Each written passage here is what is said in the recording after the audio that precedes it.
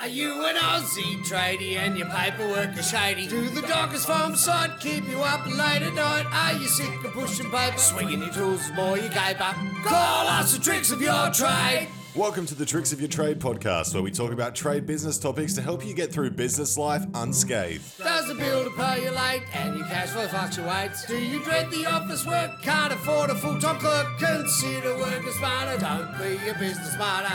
Call us the tricks of your trade. Hello, welcome to episode 21 of the Tricks of Your Trade podcast. I'm your host, Michelle Serson, construction adjudicator, lawyer, and director of Tricks of Your Trade. We are leading up to running a webinar on why you should never start work on site without a contract. And I'm going to take you guys through in the webinar how this unfolds, what the consequences are, and if you are going to do it, how to do it properly. I'm not encouraging you to start work on site without a contract, and you will hear in this podcast all the reasons why. There is never really a good reason you should start work without a signed contract all squared away, but I recognise that sometimes you turkeys do it anyway. So if you're going to do it, you need to be able to do it so that you are covered, and I'm going to show you how to do that in my upcoming webinar. If you would like to register for my webinar, you can go to www.tricksofyourtrade.com.au, jump on there and make sure you secure your spot.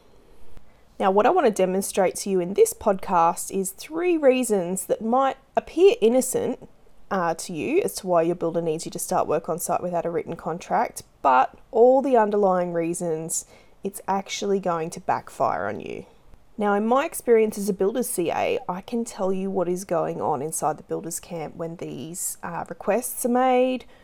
We can almost reverse engineer a contracts administrator's behaviour to work out what is going on behind the scenes.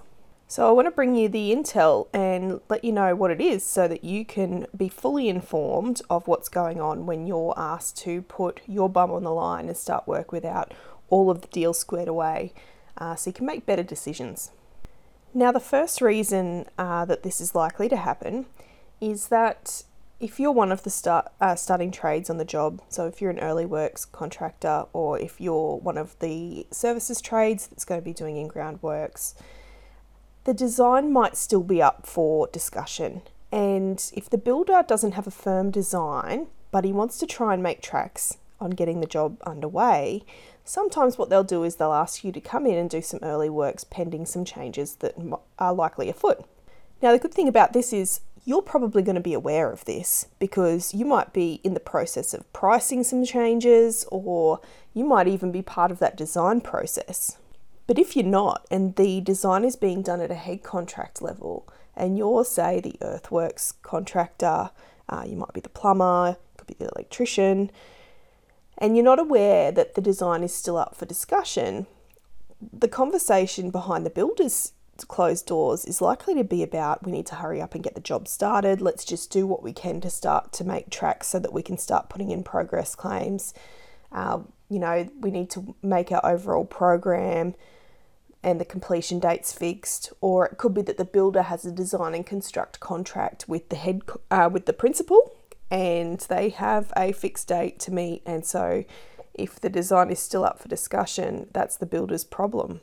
Now, in a perfect world, you would price an end-to-end scope and have a fixed price contract going into your subcontract and know exactly what the design is. But if the builder thinks that you're likely to jack your variation rates sky high because you already have the peace of mind that you've got the overall contract, he might be trying to string you out and not give you a contract yet so that you don't suddenly come back with really high variation rates like an open checkbook once he does ask you for the changes. So he's trying to keep the door open a crack really on your pricing. And the thought process behind that, the logic behind that as a contracts administrator is that if you're still in competition with other trades, you'll give us keener pricing than if you have been given the job and everything is a variation. So the hot potato of leverage is squarely in your seat while you are still not starting work on site without a contract. But the moment that you do start work on site, what happens is all of a sudden the builder's got you over a barrel for the work you've already done. So he wants to pay you something, or you really want to be paid something, I should say, and he's going to hold that money on you until you have those variations keenly priced and squared away. Or he might even just say, well, no, we're going to go with another contractor, and then all of a sudden you've got this war on your hands of trying to get paid for that first early works that you did. Now, the thing to remember in this situation is the builder's taking a risk by starting the job without having the design finalised. And we all know that once we start work and we get some things done and then the design changes, you've sometimes got to undo the work you've already done to be able to keep going along with the job with the new design. And so if you think of it as tandem parachuting, the builder's jumped out of the plane. He's still putting his parachute on. Are you going to go along with him for the ride? If you are, you're absolutely crazy. I just have to say, this is not your problem, okay? You have got no incentive whatsoever to start work on site without a contract before it's all squared away if the design is still being put in place. If the builder's worried about losing time, that's his problem. You're not on that time frame yet. But once you do jump on that time frame and you start work without signing the contract, you are in a position where there's going to be back and forthing about who agreed to what terms, whether or not there was a verbal agreement for a particular date for completion. He's going to put LDs in the contract. You're going to be in less of a position to cross them out because you will be wanting payment for the work you've already done. So you see how the builder is actually trying to save money by starting the job early so they can progress the work.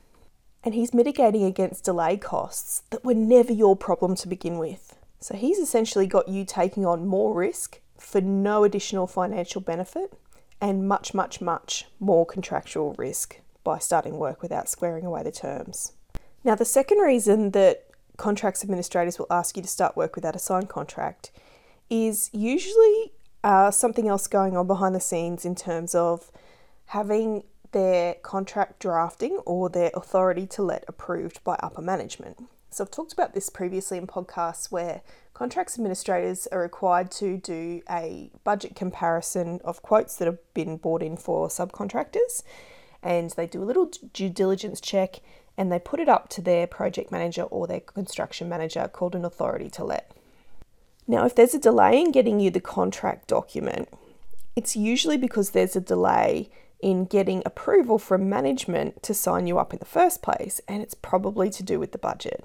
So if the contracts administrator is trying to convince the commercial manager or the project manager that you're the man, you're the guy, or you're the lady, subby, who they need to employ because of all the really good reasons that he's put on his authority to let, but essentially the dollar value is over the budget line, then they need to shuffle scope. And what happens then is you'll see contracts administrators who will break up typical trade packages, like say, for example, the carpentry. They might break it up so that there's a labour only component and then they might try and supply the materials. All the different ways that they might try to reshuffle who's doing what around in terms of scope so that they can allocate it to different budget line items so that they're essentially not in the red on any of their budget line items. But at the end of the day, it really is just a matter of robbing Peter to pay Paul, because somebody has to do that work and they have to be paid for that work. So it doesn't matter how much they move it around, the money needs to be spent anyway, or it's going to cost them the same amount of money, essentially, a market value. But the risk is, because they're moving the scope around and they're not just going along with the traditional scope of work for your trade, that's when unlet scope items arise and you end up doing variation work that nobody anticipated, or there's an argument about who should be doing what. Now, the reason this delays the document is because the CA simply doesn't know what to write in the scope of work.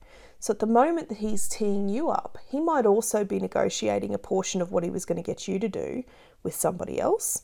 And that's not pinned down yet, so that's not finalised. And so he's in a position where he can't write your scope of work because he doesn't know where he's going to put the rest of your scope of work in somebody else's scope of work. So it holds up the whole document in getting it to you. Now, the very first thing that I want you to realise, if this is what you think is happening, is that at some point, this contracts administrator is likely to have a little hiccup with their budgets and needing to buy something they didn't anticipate. And there's very likely to be a little white lie told by that contracts administrator about what you agreed to and how much you agreed to do it for. So this is the classic way that disputes unfold when somebody starts work on site without a contract, the contracts administrator is, a little bit green in the job or makes a mistake and then lies about something that you said verbally, allegedly, which we know is not true. So it might say, look, you agreed to a fixed price of, 1, 2, 3. And you didn't actually ever agree to that fixed price of 1, 2, 3, but that contracts administrator needs to tell his boss that to save his job. Now, at the time that you are being good mates with this guy and starting on site early to help him out to get a progress claim into the principal or any other reason that he tells you that he needs you, you guys are going to be mates and you are going to have put in a bucket load of time up front convincing him to give you the job in the first place. So you're going to be of the frame of mind that you want to keep him happy. It's not going to be for about a year, very likely, that you will find out that he's going to tell a little porky about what you agreed to. Or he might be thinking back and thinking, why would I have done that? And he might genuinely misunderstand or misremember the deal when it went down. So if there's been a series of quotes given and the end deal ends up being struck on a basis of we've got a couple of quotes and this will be in but that will be out and it'll be around about this much money, you need to get that in writing. That is absolutely critical that you get that in writing, and I would suggest that you resubmit a final quote. Even if it's the day that you start work on site without the contract signed, even if the proper contract is not signed, you would resubmit a final quote with the final price that you agree to, with the terms and the exclusions on that quote, and you would make a record that says, this is the basis on which we are commencing. We have not yet seen the terms in your terms and conditions of contract. So we don't agree to any additional terms over and above what's in this quote, and this is the basis on which we are commencing work. Now, if you come to my webinar this month, you will actually get template emails that you can send to your builder that say exactly what you need to say to make sure that you don't agree to additional terms when you start work on site, and to make sure that you give them everything you need to give them in order to make sure that you are specifying the terms on which you are agreeing to commence work. Again, this is not my recommended course of action.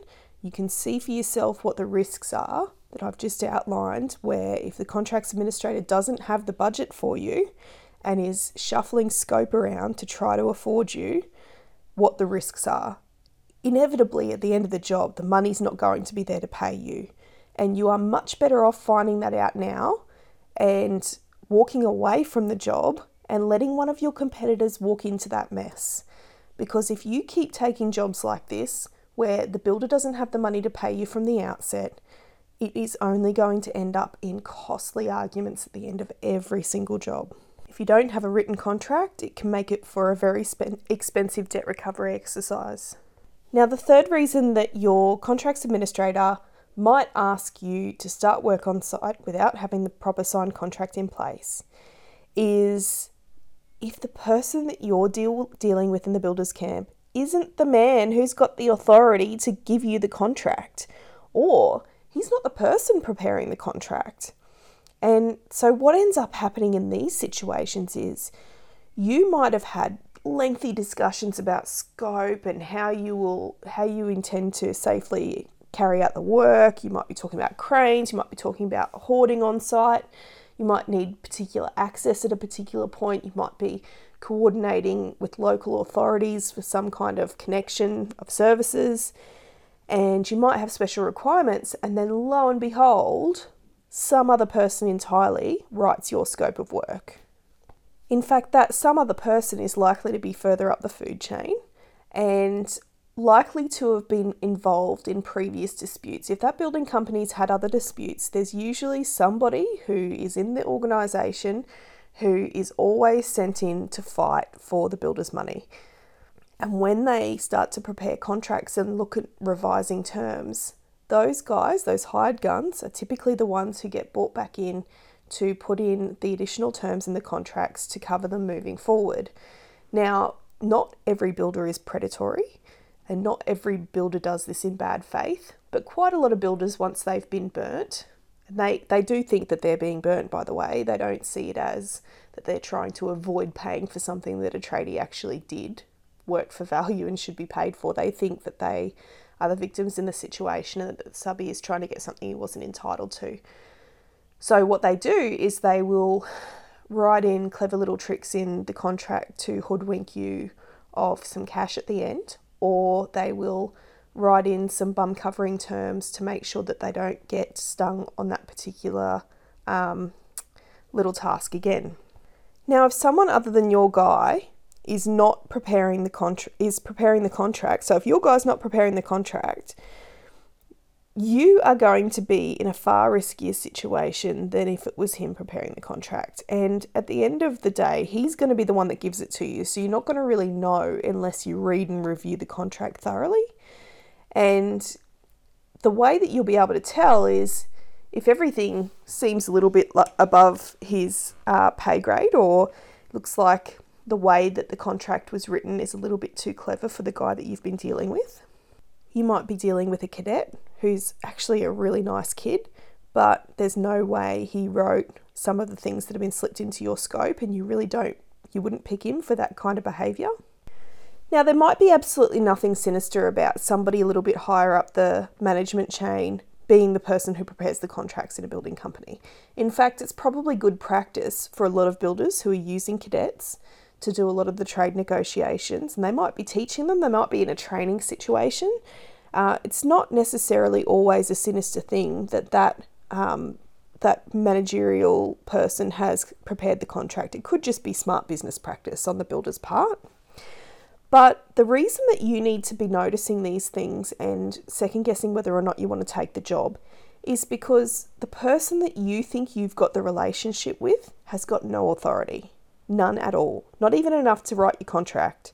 So this Achilles heel that we have with subbies trusting their relationships with contracts administrators who give them repeat work is that he can't fight for you. He's not going to get you any outcome. He doesn't even have enough authority to send you an email with a contract on it after having negotiated the scope with you. So if you think he's going to be the guy who goes into battle for you about something that might have been missed from his contract, or there could be additional variation work, you're going to be sorely disappointed, because it's very, very unlikely that guy, unless he's promoted, or unless the job takes 5 years and he actually grows up and gets better at his job, it's very unlikely he's going to get you an outcome. Now, the fourth way that this will typically unfold in a builder's camp, the reason that you might ask somebody to start work on site without a contract, is because the deal's still being cut with the principal, and you yourself, as the silly turkey builder, have started work on site without a contract with the principal. Now, this is high risk. This is really high risk. But the common ways that this will unfold is if there was one builder that started the job is part the way complete, and for whatever reason, the principal ends up getting rid of the first builder and engaging a new builder. And when that happens, typically the new builder is brought in under like an urgent emergency type situation where works need to be secured. There might be potential for things to be damaged or ruined by the weather or stolen, or there needs to be site supervision of some kind. But let me tell you that if your builder hasn't yet cut a proper written contract deal with their client, you now have 2 tiers of contractual risk that you are embarking on if you go in and throw some money into this job. When I say money, I'm talking about you going on site, starting work without a deal squared away with the guy who's going to pay you. Because what will happen is, if the builder's deal falls apart with the principal, he's not going to want to pay you. And the principal is going to try and avoid paying the builder for any work that you did, because the principal may not have even been aware that you started. So that's where you end up in a situation where you've gone and done work on somebody's site. You can't prove who you contracted with, and your builder doesn't want to pay you, and his boss doesn't want to pay you either. So This is where you really are throwing money into a hole over somebody else's problem. This is not your urgency. And in fact, if this situation unfolds and they really do need you urgently to secure the site because there's some kind of safety reason or emergency or securing of the works to be done, you should get a purchase order. You should get something straight away that basically sets out that you will be paid for the early works and that you're not agreeing to any additional terms at this point. In that moment, both the principal and the builder need you to come and rescue them. So you've got the best leverage you're going to get in terms of negotiating better terms. So if these 4 reasons aren't enough for you to see that starting work on site without having the contract squared away is never really going to end well for you, you still need to come to my webinar. Not only am I worried that you haven't seen the full picture or understood the full extent of the risk of starting work on site without having the contract squared away, but if you're still not convinced, that tells me that you're still likely to go and have a crack. And if you are going to go and do it on occasion, when you feel like it, because that's a captain's call and you're the businessman and that's up to you, come along to the webinar and find out how to do it properly. Find out how to start work on site and cover your bum without having the builder's written contract squared away. If you have any questions about what I've talked about on this podcast, feel free to drop me a good old-fashioned email at questions@tricksofyourtrade.com.au. If you would like a systematic approach to your contract administration and getting paid, head on over to our website and check out the Subbies Toolbox. You won't be disappointed there. And just one last time, our web address is www.tricksofyourtrade.com.au. Are you an Aussie tradie and your paperwork is shady? Do the dockers farm side keep you up late at night? Are you sick of pushing paper, swinging your tools more you caper? Call us the tricks of your trade. Welcome to the Tricks of Your Trade podcast, where we talk about trade business topics to help you get through business life unscathed. Does the builder pay you late and your cash flow fluctuates? Do you dread the office work? Can't afford a full-time clerk? Consider working smarter. Don't be a business martyr. Call us the tricks of your trade.